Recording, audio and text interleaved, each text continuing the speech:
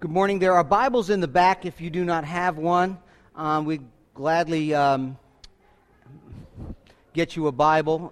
If you need a Bible, you can go in the back. I'm going to dismiss the kids. You can grab a Bible and come back down and sit down. We're going to be looking at Acts chapter 8. So I wanted to dismiss the kids. The kids can go to Children's Church, and you guys can grab a Bible. We are in Acts chapter 18. We are back in the book of Acts together. Chapter 18, we just finished a series called The Gospel According to Moses. It's online. You could download it. You could podcast. You could watch the video. And now we're back in the book of Acts for the next several, at least 2 or 3 months. And then come Advent time, we're going to be doing a series called The Canticles of Christmas. Canticles is Latin for songs or hymns. And in Luke chapter 1 and 2, there are 4 of them. The Canticle of Mary, the Song of Mary, the Canticles of the Shepherds, Simeon, and Zechariah. So as we prepare for the Christmas season, we will look at those 4 different songs of praise in Luke 1 and 2. And although I was greatly encouraged by the series Gospel According to Moses, I am happy to be back in the book of the Bible. Expository preaching through books is a great way to not only learn your Bibles, what we do here, verse by verse, chapter by chapter, but it helps us to keep things in context, which gives us a much greater opportunity to get not only the right interpretation, but to hear the voice of God. God speaks in His Word. He spoke in the day in which the apostles, in this case, and Luke wrote the Scripture, and we want to hear God's voice today and make sure that He is speaking to us. And expository preaching, as far as I'm concerned, is the best way to do that. So what I want to do this morning for a little bit is get our heads wrapped around the book of Acts. That's where we're at, chapter 18. We already did 1 through 17. And if you're interested in learning more about this study, you can always go to our website. Acts is up there, and you could follow us online. Let me begin by reminding you that the book of Acts is the second volume of one book, and that's very important as we interpret. The second volume of one book. The author of Acts is Dr. Luke. He's the same author as the Gospel according to Luke. Paul the Apostle calls him the beloved physician. He was a doctor. He wrote the Gospel according to Luke. He wrote the book of Acts. One book, 2 volumes. Luke was a traveling companion with Paul, okay? And if you were Paul, and everywhere he go, he got beat up, he got rocks busted upside his head, he got dragged out of cities, he got beat up a lot, you would want a beloved physician with you wherever you go, okay? Luke tells us right away in chapter 1, this doctor, this highly educated doctor, said in Luke 1 that he carefully researched all his material. He interviewed eyewitnesses, he wrote down and carefully wrote down all that happened in the life, ministry, death, and resurrection of Jesus so that a man named Theophilus will have an orderly account, an accurate and orderly account of what Jesus did. So Luke is not by any chance not smart. He's a doctor, and he's accurately eyewitness, talked with people and wrote down all the things that Jesus did. In fact, in chapter 1 of Acts, Acts, it says in the first book, Gospel of Luke, O Theophilus, I have dealt with all that Jesus began to do and teach, until the day he was taken up, that's his ascension, and he commands through the Holy Spirit and to the apostles that he has chosen. So Luke says, listen, in the first book, I accurately recorded all that Jesus did and taught, his life, his ministry, his resurrection, and his ascension, and now the book of Acts is a continuation of that. Some people call the book of Acts the Acts of the Apostles or the Acts of the Holy Spirit. What it really is the Acts of Christ. Jesus lived, he died, he rose, he had ministry for 3.5 years, and now in the book of Acts, Luke says, here's what Jesus continues to do as he continues to love people, forgive people, redeem people through the church. So, accurate look at the first century church. Acts is all about mission. We call it the Spirit-empowered mission. Okay? It's not advice. I'm not here giving anyone advice. It's good news. There's a big difference. It's not something that might happen. It's something that has already happened, and we make it clear and declare to you. The church in the first century, as the church today, are witnesses of retelling the story over and over again that Jesus is God who became a man, lived a perfect life, obeyed the law perfectly, fulfilled it, died as for sin as a substitute, and 3 days later, on Sunday, he rose from the dead. That's something we declare. He didn't resuscitate. The Bible says he was resurrected. That's the mission of the church, to be witnesses, heralders. We are not to give advice. We are to declare good news. Every member of the body of Christ is on mission. Acts 1, Jesus says, now, before you go on mission, stay in Jerusalem because the promised Holy Spirit will come. Don't go without him. Stay and wait. And what happens, we see in the book of Acts, the Holy Spirit descends upon the church, people are baptized, and they're empowered on mission. And Jesus says, you will go into, where? Jerusalem, Judea, Samaria, and into the rest of the world. That's, in your home, in your village, in your country, in your state, and then to all the nations, tongues, and tribes of the earth. The apostles and the disciples, they listen, they wait, and they're empowered. And then we see Acts unfolding is this empowerment that the apostles and the disciples and the church takes up this mission, powered by the Holy Spirit, to declare everywhere they go the good news about Jesus. Persecution comes, they scatter, and as they scatter, the Bible says they're not only preaching, caruso, but they're gospelizing. They're having everyday conversations, and we saw that over and over again. People were persecuted. People had left Jerusalem, and wherever they land, they're getting jobs, they're getting homes, and they're working and they're doing things, but they're gospelizing. They're sharing Christ everywhere they go. Samaria, Judea, and to the rest of the world. Later on, we see Peter in Joppa. If you remember, in Caesarea, he has his vision. In a vision, God comes to him and says, what was unclean is now clean. In other words, Peter, not everyone has to become a Jew in order to be saved. In fact, the gospel is for all nations by faith alone. Major transition in the book. And Peter's like, wow, I get it. And Cornelius comes to faith, if you remember the story. And little by little, this church is growing, and the people groups are being impacted. Jews, Greek-speaking Jews, Samaritans who are half Jews, then the Gentiles who are God-fearers, they were proselytes, and then we get to Acts 11 and 13, we see it explode into the pagan world. And then we saw it very clearly in the church of Antioch, which I'm going to show you a map. Today's going to be about maps too, okay? So this little church in Antioch where these pagan, polytheistic, multiple gods. They believed in multiple gods, and this really diverse, multicultural nation, city, comes to faith. And God is doing great things in all kinds of people groups. Now, it's called Working Together for the Gospel. That's our sermon. But let me show you something. If you got a study Bible, you go in the back of your Bible, you'll see the maps. This ain't all that great, but I just wanted to show you. Because some of you maybe have heard Paul's missionary journey. You're thinking, what is that? What does it mean by a missionary journey? Well, I'm going to tell you. I'm glad you asked. Antioch is right here. Jerusalem down here, okay?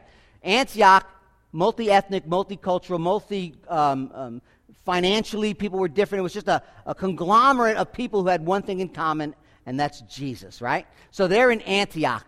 So Paul goes to Antioch, and this church up here says, you know what, let's send them out. Let's send Barnabas and Paul, out on a mission trip. So what they do is they sent him to Asia. Well, first they sent him to Cyprus, and then he follows this course, and he goes in Asia Minor. And when he comes back to Antioch, you can see it comes back here, that would be one missionary trip. Antioch's the sending church. So when they leave, they go about preaching, planting churches. People are coming to faith. He doesn't stay very long. And when he comes back to Antioch to say, hey, this is what's going on, we're kind of reporting back to the church, that would be considered one missionary trip. And the second trip, you see, is a little bit longer. If you remember, as we were going through this, they leave Antioch. They go through Asia Minor. The Holy Spirit tells them, don't go north, don't go south. And they wind up all the way here in Troas, if you remember. And then Paul has a vision. And a guy from Macedonia, Europe, says, come over. And Paul responds, of course, in obedience. And the gospel goes to Europe, second missionary trip. And Europe comes to faith. and people are being saved and having trusting in Christ. And then he goes to Berea, he goes down here, he goes to Athens, which is right there, and then he goes to Corinth, is which where we'll find him today. In fact, today's text, Acts 18, he wraps up his second missionary trip. He comes back, he'll do the rest of the trip. He'll go from Corinth, he'll come over here, and then he'll take a trip here, and then go back up to Antioch, trip number 2. Okay? The third one, which we're not going to look at right now, but I just want to show you, he goes out on another trip, and he winds up in Ephesus, which is over here. Let me see if I could see it. Where are you, Ephesus? In this area. Miletus. Okay? So when he leaves Antioch, comes back, that's one trip. And now in Acts 18, which if you look there, he is ending his second trip and beginning his third trip. If you remember, Paul was in Athens the last time we opened up our Bibles and looked in Acts 17. He was in Athens. He was on Mars Hill. He was in the culture was very philosophical. There were a lot of religions. There was a lot of debate going on. It was the intellectual center of the world. Greek philosophers like Socrates and Plato and Aristotle come from Athens. That's in chapter 17, the famous Mars Hill. And then he leaves Athens, and this is important, when he leaves Athens, he heads over to Corinth, and he heads there alone. So when we open up our chapter, we're going to see Paul's alone. He took Timothy and Silas, his two proteges, and sent Timothy to Thessalonica. He sent Silas to Berea, and he goes on to Corinth. Okay, following me? So what I want to do is we just jump into this. I just want to draw 3 principles or look at this text through 3 headings, and it's very, very simple headings. Okay, you have the team. God is building a team, and I really want to focus on that today more than anything. And then we're going to see the trouble in which they encounter. So the team, the trouble, and then the task. Team, the trouble, and the task. I got to tell you, this passage has been an encouragement to me this week. Because as I'm going through this text, I'm thinking our church has experienced church growth. More and more people are coming to faith. More and more people are being built up in the faith. And this kind of spoke to me this week, and I want to share it with you. As we go through this and we look at the team God is building, my question for you will be today, where do you fit in? Where are you in your walk? Where are you fitting in to the body as God builds his team to go on mission with him? So keep that in the back of your mind. I'm not going to ask you to raise your hand and tell me, but we can talk about it. You can email the church or any one of the pastor elders. We would love to talk to you. And we will see in this text how God's good providence uses ordinary people. Don't read your Bible and think, I'm going to show you Paul here is going to maybe shock you today. He uses ordinary folks like you and I to bring him glory, to build his church, and the gates of hell shall not prevail against it, Jesus said. So I hope you're willing to use and think through your time, your talents, your treasures for his glory while he's building his church. The team. Let's look at the team. Chapter 18, verses 1 through 14. Or, 1 through 4. Let me just read that to you. After he left Athens, went to Corinth. He's alone. Timothy, Silas are different places in Macedonia. And he found a Jew named Aquila and a native of Pontus, recently come from Italy with his wife Priscilla, because Claudius had commanded all the Jews to leave Rome.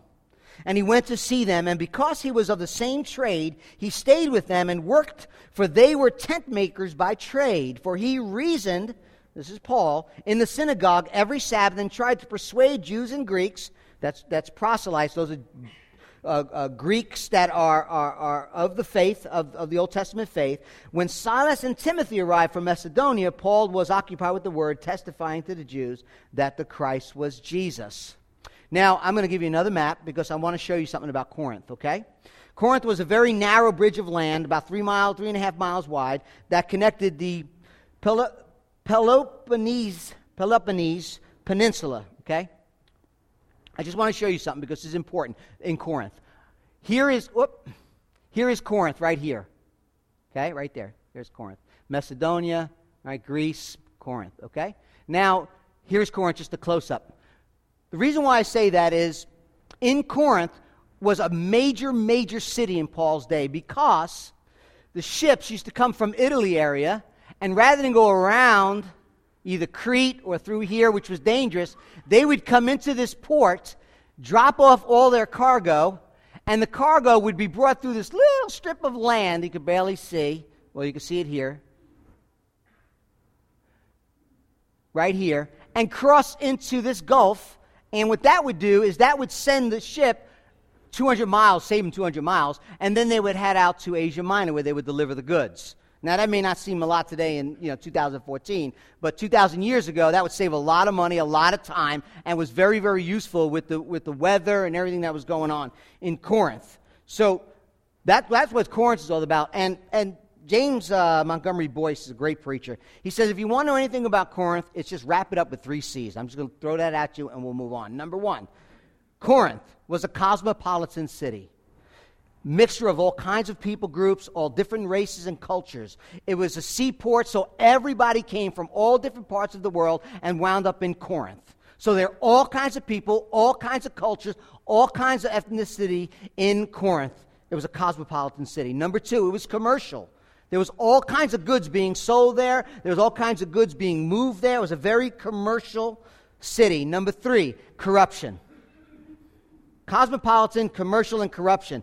In the ancient world, the name Corinthian was synonymous with sinful sexual sin. In fact, it was the center of the cult, the love goddess Aphrodite. The temple of Aphrodite was the one of the architectural wonders of the world, and there was up to 10,000 prostitutes at the temple. Right? So the commercial people would be there, the sailors would be there, this temple would be there. There was all this kind of stuff going on. Sort of like New York City to some degree. I mean, I'm from the city, but you got a lot of people, there's a lot of things going on, multi-religious beliefs and different temple worship. So that's the kind of city. So Paul leaves the intellectual city in Athens and goes to Corinth, to this multilingual, kind of multicultural and perverse place. But we know why he did it. Look what it says. Now, he's writing to Corinth a few years later, and he tells them, this is why I came to Corinth. I came to you, brothers. He makes it very clear. Did not come proclaiming to you the testimony of God with lofty speech or wisdom, but I decided to know nothing among you except Jesus Christ and Him crucified. And I was with you in weakness, in fear and trembling, and my speech and my message were not in plausible words of wisdom, but in demonstration of the Spirit and of power, so that your faith might not rest in the wisdom of man, but in the power of God. Paul says, I came with the simplicity of the gospel. I came with preaching nothing else but Christ and the cross to magnify Him, dependent on the power of the Holy Spirit. One of the reasons he said that is because in that day there were all kinds of itinerant preachers coming, teaching philosophies and different religions, and they would make their living that way. And they would coerce, they would play on people's superstitions and ignorance. And Paul's like, you know what? I came trusting in the power of God. I came trusting in the power of God. I am not like those other people who just show up on the shore and have a new thing to tell you. I came declaring God, declaring the gospel, trusting in the power of God. In fact, he says right here that he decided that he would, what? Get a job.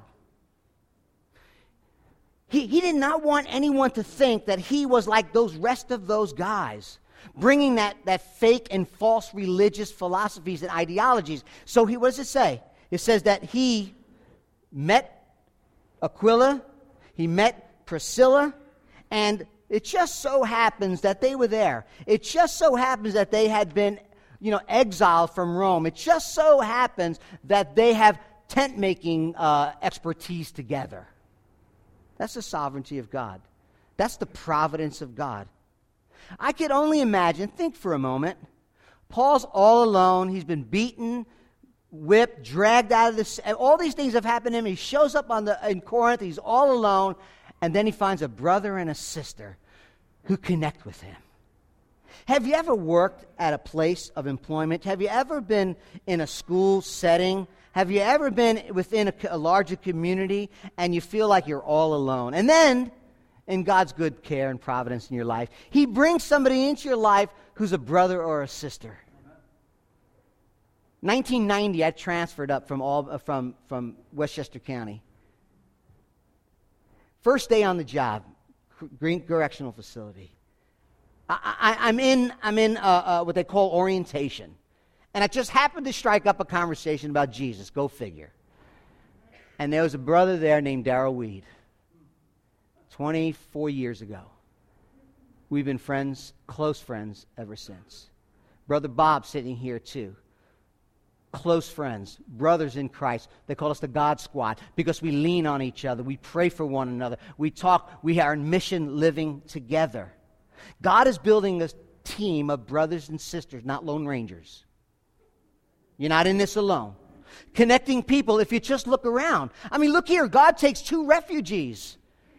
Two refugees who were thrown out of Rome, who were kicked to the curb by their own people and sent on their merry way. They didn't give up. They didn't say, you know what? I'm leaving home. I'm leaving family. I'm getting blackballed by my own people. I'm done. They pick up tent making. They're like, all right, let's pick up where we left off. They're living on mission. And Paul and them get together, and they're living on mission. Their hospitality, their generosity, their welcoming spirit was such an encouragement to Paul, I am sure. You know, just when you think God can't use me, just when you think I didn't get that job, I didn't go to that place, I didn't go to that school, all these things go into my life, you know what? What's the use? Sometimes that's when God wants to speak to your heart more clearly and say, I'm not done with you. I'm not done with you. Be encouraged. Verse 4. Paul, with the encouragement of his new friends, was working during the week, it says. He was going to the synagogues. That was his modus operandi. He would go to synagogues first, and he would declare the gospel. And when they didn't want to hear it, he would go to himself to the Gentiles. Remember, he's a religious leader. He's a Pharisee. He's a Bible scholar. So he goes to the synagogue where the Bible is read, and he tries to persuade them. And then look at verse 5. God's building his team. The protégés come back, Silas and Timothy. Remember, Silas and Timothy, those young men that Paul took under his wing, loved them, discipled them, lived on mission with them like a father would take a son to work. A true brother, Timothy is, a lifelong friend, a loyal companion. Silas, if you remember, in chapter 15, a trusted man. They made a decision on the church council. They said, let's get Silas to deliver this letter. What an encouragement it must have been for Paul to see the two younger protégés back.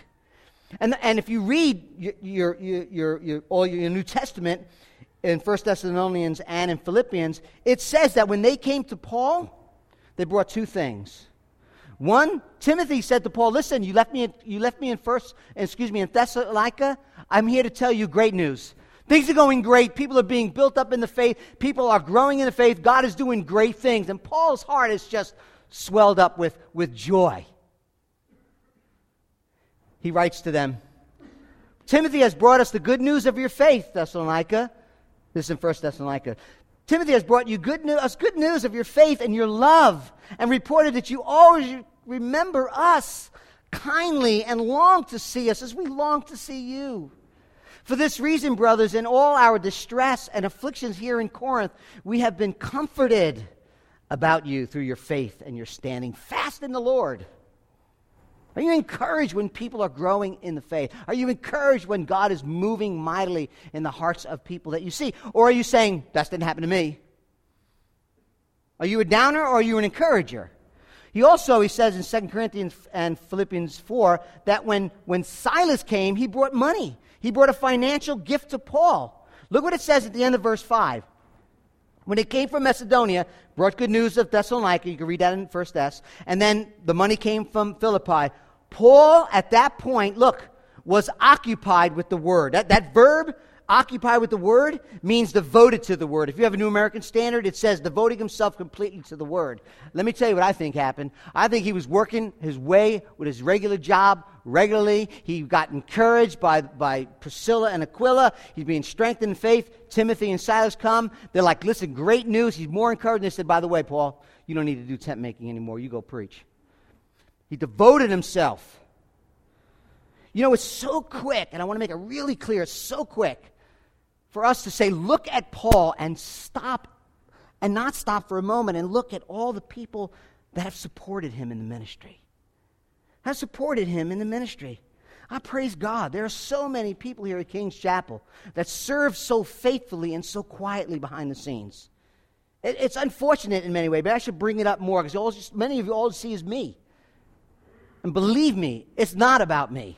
So many people, week in and week out, band practice, Saturday afternoon, taking out your work for children's church. You know, as you study and you prepare, people working around the grounds, people making sure things get done, hospitality teams, get to so many people that serve so quietly and so faithfully. God is building a team. Where do you fit in? Look at verse 18. I want to jump down because I want to just look at one other thing. After this, he says, Paul stayed many days. He's talking about in Corinth. It was about a year and a half, according to verse 11.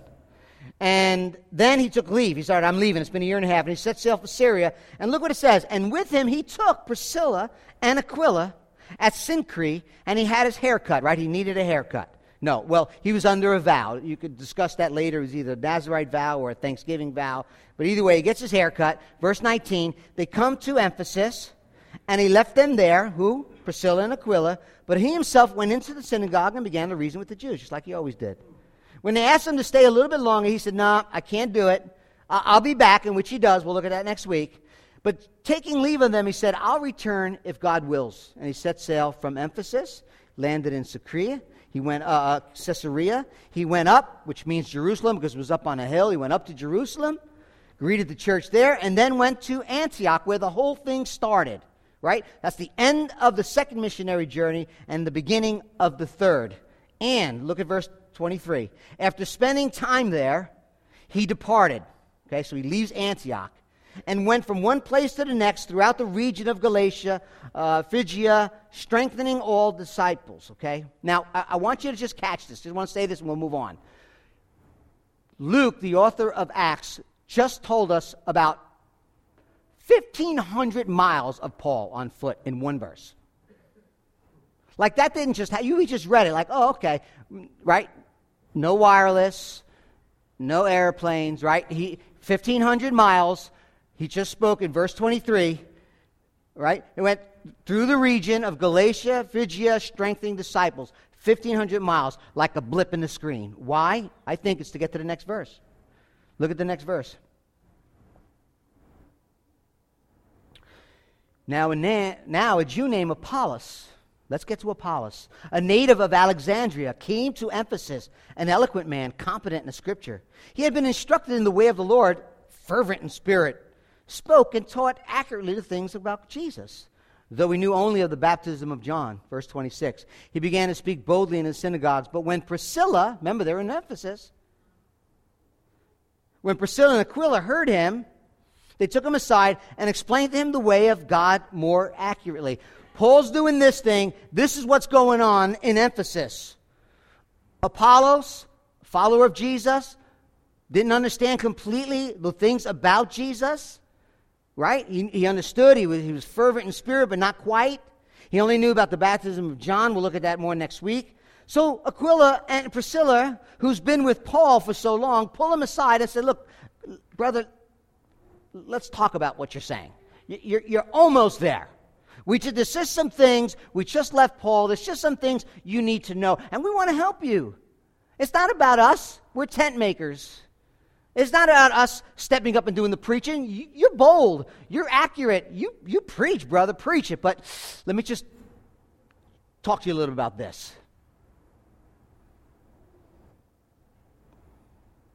Do you get the big picture? Paul's all alone, moves in with partners, Aquila and Priscilla. Deep relationships, deep partnership. He takes them to Ephesus. He writes about them 3 times. And by the time he writes the letter to them, they're having a house church meeting. They're meeting in a house church. Then his protégés come. They're young in the Lord, but they're glad to see Paul, and they bring a monetary gift. And Paul's building up Aquila and Priscilla. Timothy is watching, and Timothy gets this letter from Paul, and he says, "You then, my child in the faith, be strengthened by the grace that's in Christ, and which you have heard from me in the presence of many witnesses, entrust to faithful men." In other words, what I'm doing, as I'm living my life, as I'm loving you, I'm discipling you, we're living on mission together, he says, to entrust that to faithful men who will be able to teach others also. Now, that word men in the Greek, it means men and women. So, to others. In other words, you saw it. So here's my question as we move on. And this is the longest point, but let me ask you this. That's the way in which God builds teams. Giving your life, loving, serving people who will love and serve and teach others and pass it along. How are we going to do that? Are you involved in a community group? Are you looking to build one another up, encourage one another in the faith? Considering being a protege in your community group. Talk to your leader. Maybe someday I'd like to lead a group. I got a phone call this week about someone like that. You know, maybe it's time for you to step out and work alongside somebody. We're growing. We have 12 groups. There are going to be more groups as the months go on. Are you getting involved in that? Are you living life together? Are you creating ministry projects? I want to say projects. I want to be careful. But is it possible to create ministry opportunities that you could bring someone who is newer in the faith along with you? Find someone in need and serve that need. That's really what I'm saying. Maybe within your community group, maybe within your neighborhood, maybe with someone within a certain team that you're on. Hey, I've got this project. Have you ever done anything outside the church? Hopefully all of us have, but if you haven't, go and serve. Number 3, get involved in our children's church ministry. Invest in the lives of children. Build them up in the faith. Disciple the kids. Talk to Diane, one of the deaconesses, about getting involved in there, in that group. And not only leading them in the faith, but teaching them to trust Jesus in every area of their life. 4, join one of our teams. Like we keep saying this. Go online. Click Get Connected. Fill out the serving form. We could get you plugged in where you can serve other people. I had somebody this week, 2 people this week, say, this is what we would like to do to serve our neighborhood. This is what we would like to do to serve our community. And not only show them God's love, but declare to them the good news about Jesus. It's a great idea. We're doing it. I don't have all the ideas. Call one of the pastors, gather with us. Let's hear what you have to say. What has God placed on your heart, how we can serve? Listen, family, what God is looking for in many cases, not capability, but availability. Availability. He seems to give us what we need when we're available to seek Him, okay? But remember, when you do, there's trouble. Ministry and loving others, declaring and demonstrating the gospel is not easy. It takes a lot of time. It takes inconveniences and generosity. Sometimes it takes thinking of others more than yourself. But it also brings persecution. Paul understood that. Paul followed a man who was murdered, who was crucified, who was rejected and hated, and then crucified on a Roman cross. He was persecuted. Paul understood that. Verse 6, Paul says that while he was occupied with the word and testifying that Jesus was the Christ in the synagogue, they opposed him and reviled him. That's the word, blasphemed him.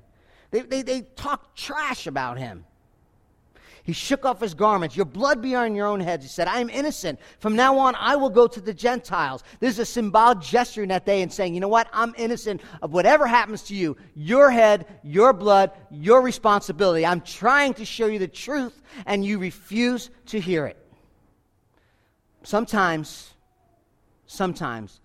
in a very bad scenario, that's what you have to do. That's what you have to do. But I love this. This is almost funny. I mean, look at verse 7. So he left the synagogue, and he went 6 miles down the road. Nope. He went to a house of a man named Justus. His house was next door.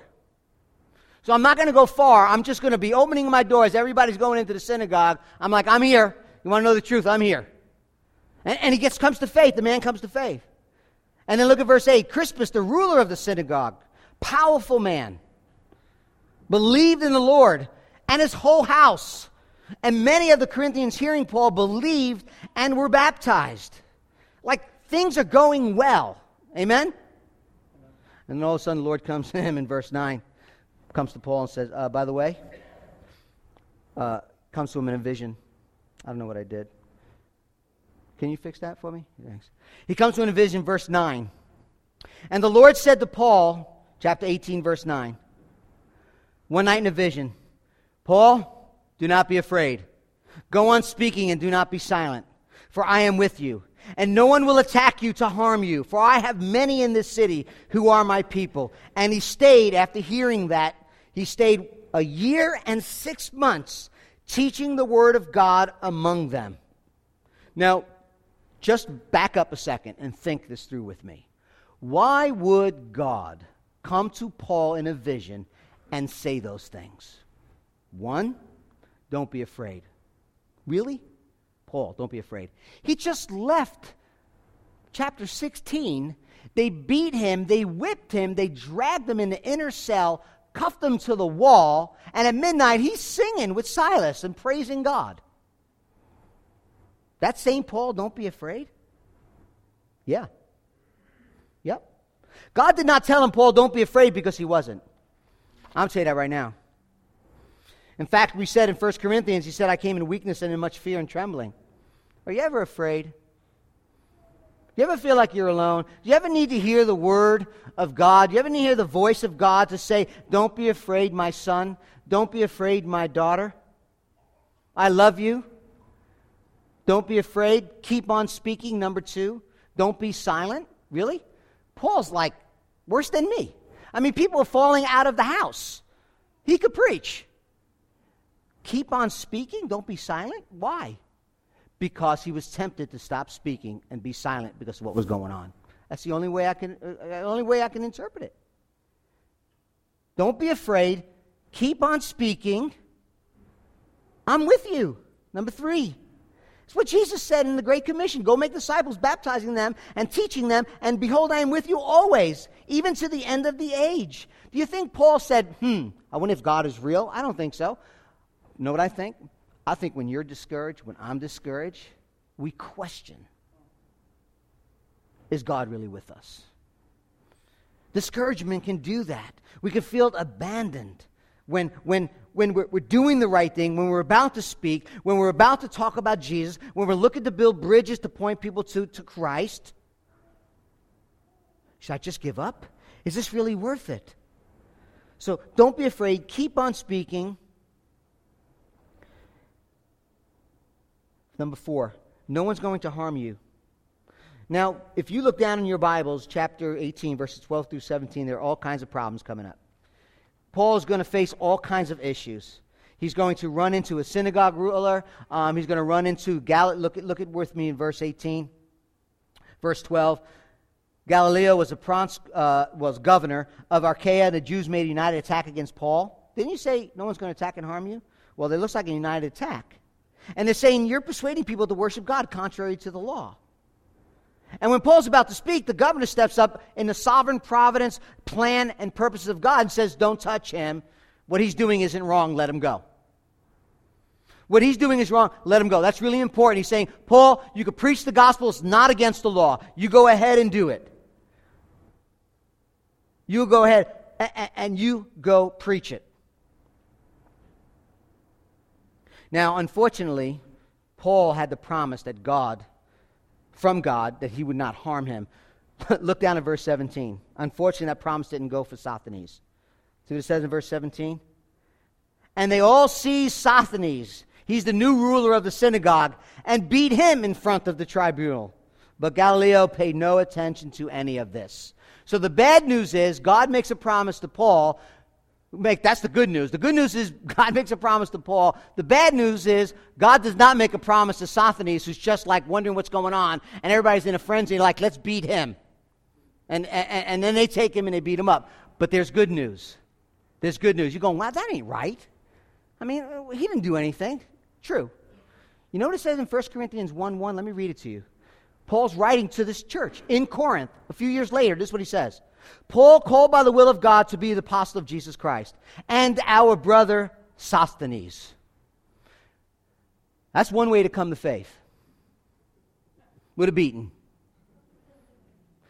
You got to be thinking, they're supposed to be my friends. They're beating the snot out of me. I think I'm going to try Jesus now because I'm getting beat up over here in the synagogue. Here he comes to faith. So don't be afraid. Keep talking. I am with you. No harm. Verse number 5. I have many people in this city. Of all the things that God could tell me, and I think Paul as well, that would be the biggest encouragement is the work will not stop. Right? There are many people in this city. Who's God? Who's he talking about? Not the ones who already came to faith, because they already did. And he's saying, go on mission. He's talking about people who God sees and determines their future. He looks ahead, and he says, through the preaching of the word, Paul, many will come to faith in Jesus Christ. Listen to this quote from J.I. Packer, Evangelism and the Sovereignty of God. He says this, we see at once why it was that Paul, who faced so realistically the fact of fallen man's slavery to sin and Satan, was able to avoid the disillusionment and discouragement that we feel today, as it dawns upon us more and more clearly that, humanly speaking, evangelism is a hopeless task. The reason Paul was encouraged, that Paul kept his eyes firm fixedly on the sovereignty of God in grace and salvation, he knew that God had long before declared that my word that goes forth out of my mouth shall not return void unto me, but it will accomplish that which I please, and it shall prosper in the thing for which I sent it. He finishes saying, the results of preaching depend not on the wishes of the intentions of man, but on the will of Almighty God. There are people, you go. And let me add this. We don't pull this out of context, okay? We don't simply just transfer this. That's why we do expository preaching. Looking at context is very, very important. It is true. God has made it very clear. If you belong to Him, He will give you that eternal promise that He will never leave you, He will never forsake you. That's true in every circumstances. Though I walk through the valley of death, shadow of death, I shall fear no evil. Why? Because you are with me. And although we do not know who will come to faith, but I cannot help but God placed you here in this country, in this community, at your job, in your school, because He wants to bring people to faith in Jesus Christ. We don't know. Our job is to declare, to press on, to be encouraged, to live on mission, to declare and demonstrate the gospel to the best of our ability. And I want to say one last thing. We will move on. God told Paul, no one will harm you. Don't pull that out of its context. We saw the promise fulfilled. Gallio dismisses him. Paul goes on to be persecuted. Paul goes on to be murdered by Nero. There are many Christians all over the world today, you should watch the news, that are being slaughtered and murdered for their faith. But I will tell you this, God does not promise that nothing will happen to us, but God does promise every single one of us that not a hair upon our head will fall outside the providence and the will of God. We won't live one day longer, we won't live one day shorter. We won't accomplish one thing more or one thing less than what God has determined and planned for us to accomplish. That promise, brothers and sisters, we could take to the bank, as they say. Paul stayed a year and a half. Now let's look at the last thing. Let's look at the task. What's your first priority? What's the first thing? I mean, God is building a team. It's not ultimately for your good and your encouragement, although that is helpful. It is for His glory, so that people see His magnificence, His greatness, His supremacy, His intrinsic value in His salvation at the cross of Christ. And if you just step back from chapter 28, I'll just read it really quickly. Just listen to this, okay? Listen. Don't look down at your Bibles. Listen to these verses, and you pick out what the task is. Verse 4. And Paul reasoned in the synagogue to try to persuade the Jews. Verse 5. Paul was occupied with the word of God, which is the gospel, testifying to the Jews that Christ was Jesus. And many of the Corinthians, hearing Paul, believed and were baptized. He stayed 6 months teaching the word of God, which is the gospel. Verse 13, this man is persuading people to worship God. Verse 19, Paul in Ephesus went into the synagogue, reasoned with the Jews. Verse 25, Apollos was instructed in the way of the Lord. He spoke and taught accurately the things concerning Jesus. Verse 26, Apollos began speaking boldly in the synagogue. You getting the point? Verse 28, he, Apollos, powerfully refuted the Jews in public, showing from the Scriptures that the Christ was Jesus. We have busy lives. I know that. Children, jobs, working hard. I understand that. We have priorities in our lives. There's a lot going on. I worked for 25 years in the prison system. I wasn't a full-time pastor all my life. But is your attitude, your perspective, evaluation, and outlook something like this? Or do you kind of like say, maybe you don't say this to yourself, but if I said, tell me what you did this week, this is what it would be. I got my life. I got my job. I want to be successful. I got my kids' stuff. Making sure I take care of all that stuff. I got one or two, cool TV shows I like to watch, places I like to go. Of course, I got some of my hobbies. And then, Lord, if there's something left over after all that is done, maybe I'll put in a good word about Jesus to some of my friends. That's not what we see in the church. What we see is, I'm at your disposal. I have children, I have young children, I have older children, I have an empty nest, I'm single, I'm at your disposal for your glory, for your mission. Use me wherever you want through all this other stuff so that I can declare how great and glorious you are and the salvation that you have provided for mankind. It's really not always about just time. It's about posture. It's about attitude. It's about perspective of mission. Folks, that's what's happening. It is the gospel. It is the empowerment of the church, of God's people living on mission with Jesus. They won't hear it unless we love people and we connect them to Jesus. Look at verse 5 and verse 28. I'll put it up on the screen. We'll close with these two verses. When Paul was cut loose, look what it says in verse 5. He testified to the Jews that the Christ was Jesus. When Apollos was cut loose, in verse 28, taught the right way, it says that he powerfully, very last verse, refuted the Jews in public, showing by the Scriptures that Christ was Jesus. What does that mean? Some people think that Jesus and Christ are synonymous. Some people think that Jesus, his surname is Christ. So in other words, Mary and Joseph Christ had Jesus Christ, like his last name. Maybe you're here and you think that. That's not what it is. Jesus is his human name, Joshua, Jehovah, Yahweh saves, Jesus. Christ is his title. Comes from the Hebrew word Mashua. We get Messiah. Maybe you hear that in there. The Messiah, it means to anoint. Right? Messiah, translated in the Greek, is Christos. I'm not trying to be smart. I'm just saying Christ, Christos, Messiah, they all mean the same thing. It's his title. So when Paul and Apollos are going into the synagogue, they're reasoning with the Jews from the Scripture that Jesus is the Messiah. Jesus is the Christos. He is the Mashua. He's the one. He's the anointed one. You see, in the Old Testament, they would anoint kings. They would anoint priests with oil. They would anoint prophets, priests, and kings with oil. And in a wide glance at that, or a wide frame, anyone really anointed was kind of like a Messiah.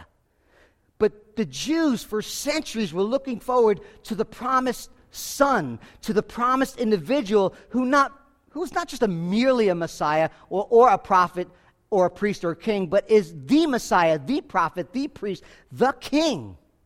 And when Jesus was born, they were anticipating this Messiah to come for centuries. And if you remember, Jesus says in Matthew 16, you remember this story? He says, "Who do you say that I am?" Well, some people say that you are John the Baptist. Others say Elijah. Others say Jeremiah. And he said to them, "Who do you say that I am?" And of course, Simon Peter pipes right in and says, "You are the Christos, the Messiah." Right? The Son of God, the Anointed One. "Blessed are you, Simon Bar-Jonah. My Father revealed that to you. I accept that title. That is who I am. I am Jesus, my human name. I am the Christos. I am the Messiah. I am the Anointed One." And do you know what Jesus does after that? If you read your Bibles, you'll see that he began immediately to talk about the Son of Man. The Messiah, the Son of Man, would be rejected by the elders and the priests and be murdered. And 3 days rise again. He said it clearly, and Peter took him aside and began to rebuke God. You hope he put on a helmet and some knee pads, because that's really not a good thing to do. Verse 33, turning him, he said, "Peter, get behind me, Satan, for you're not setting your mind on the things of God, but on the things of man." Why would Peter rebuke God? Why would Peter rebuke the Messiah, the Christos. Was it just sheer stupidity? I don't think so. In fact, what got Peter so upset with Jesus is what got everyone upset in this narrative with the mob, with the synagogue. The anger and the hostility was not simply that Jesus called himself the Messiah, but what it meant to them. You see, in their minds, they were waiting for this Messiah to come who would make everything wrong right. He would be a military leader who would come and establish his eternal kingdom now. He would right the wrongs. He would destroy Rome. He would establish his kingdom on earth. And when Paul is preaching that he is the Messiah, they're like, where is he? We're still oppressed. Jesus Christ, in this narrative, in this gospel account, took the Son of Man, the Messiah, the one who would reign and rule, and then began to talk about suffering. And those two things together, the sovereign Messiah, Christos, who would make everything right, and the suffering servant that's spoken about in Isaiah 3, he put them together as one person, and it blew their mind. We're waiting for the Christos, we're waiting for the Messiah, we're waiting for the one who will come that Daniel speaks about in Daniel 7, the Ancient of the Days, who will be worshipped. His dominion is forever and ever. We're waiting for him. The one in Psalm 2, when he writes, the kings of the earth will stand and take counsel from the Lord and his anointed. We're waiting for him. But Jesus, you're talking about that mysterious person when you talk about suffering. You're talking about Isaiah, when Isaiah and other prophets wrote about the suffering, about how he would be crushed for iniquity, he'd be scourged for our healing, he would be afflicted and oppressed, he will bear iniquity, he will intercede, and he will be crushed for our sins. Those two, we want the Christos, we don't want the suffering servant. Away with him. The idea that this Messiah, this Christos, this one that Daniel spoke about, the Son of Man, this cosmic world ruler, this divine figure, was to suffer for sin on a Roman cross, made them angry. Because the Messiah was supposed to come, stop the injustices, turn around the curse, bring righteousness and peace in the world. Here's the deal, folks. Catch this if you catch anything. Someday that will happen. He will come back. Jesus is the God-man. He is the King. He is the anointed Messiah. Time will come. He'll establish his kingdom. But right now, this king is going to a cross. Why? Your sin, my sin, requires payment. All forgiveness is substitutionary. You either pay the debt for the harm that was caused by you or to you, or somebody else will. If you slash my tires, you either pay for them and pay me back, or I will pay and have tires put on my car. When someone hurts you emotionally even, physically hurts you and harms you, there's a sense of a debt that's needed. There's a vengeance. There's, you owe me. There's been an injustice and I want payment. You have a choice. You could either take on and absorb that debt yourself, or you could talk about them behind their back. And you could slander them and make them hurt like they have hurt you. You can absorb the debt, or you can take vengeance out on them. But either way, it's pain. Because when you absorb a debt, when someone has truly harmed you, and you release them from them, and you forgive them of their sins, and you release them from any vengeance, any debt that's owed to you, and you completely forgive them, there is anguish, there is pain. You suffer because you're absorbing the debt. That's on a human level. Forgiveness always entails suffering, always entails substitution, and that's on a human level. So why is it that we can't understand that God himself, who we sinned against, suffers and sacrifices and absorbs the sin debt for you and I on the cross, his Son, the Lord Jesus, dying for the debt that you and I owe him? They didn't want to hear that. I want to implore you today. I want to reason with you today that Jesus rose victorious over sin, death, and hell. He is the Messiah. He is the Christos. He will come and reign and rule. Everything wrong will be right. There'll be a new heavens and there'll be a new earth. But first, he paid the sin debt that you owe and went to the cross. And when he bore our sins, took our judgment, paid the penalty for our sins that we owe, because sin and the debt of sin is always substitutionary. Somebody must pay.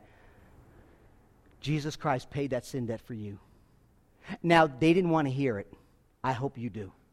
Jesus Christ God, the Messiah, became a man, suffered, took the penalty and punishment, bearing the wrath we deserve to reconcile us to the Father. Don't be like the others who are waiting for something out there to happen. The new world, the reign of a good government, a better president, a better financial situation. Listen, the most important thing you and I need is salvation, forgiveness of sins. Don't reject that like they did here. Some people said, I understand what the Messiah is. Paul said when he came to Corinth, I know nothing except Jesus Christ and Him crucified. He's the Messiah. He is the Christos. He is coming again to reign and rule, but He is the Messiah who went to the cross and was crucified in our place and for our sins. That's the good news. That's the good news. Do you know it? Do you love it? Have you trusted Him? And are you living on mission with Him? God always calls us in to send us out, to love people, to care about people, to serve people, and point them to Jesus. Let's pray. Father, we thank You for this large portion of Scripture. I thank You for the willingness of Your people here to give me the time to expound on it. I pray that my words would get out of the way, that You would reign supremely over Your word, and that Christ would be seen and treasured. And as we sing the song and we respond, let us respond to Him. Jesus Christ, our good God and Savior. And we pray by faith, Lord, we ask that You would work in our hearts and draw us to the place of surrender and the worship of Jesus. We pray, Father, that You would turn our hearts, that You would generate faith and repentance, and Lord, that we would trust You and You alone. And God, I pray, we pray, Lord, that You would help us to live on mission. Show us souls who need love. Bring us to people that we can share our life with. And most importantly, Lord, help us to gently and lovingly talk to them about Jesus, who He is, what He has done. And Lord, we pray that many will come to faith. Hearts would be encouraged. You would get glory. We would get joy. In Jesus' name.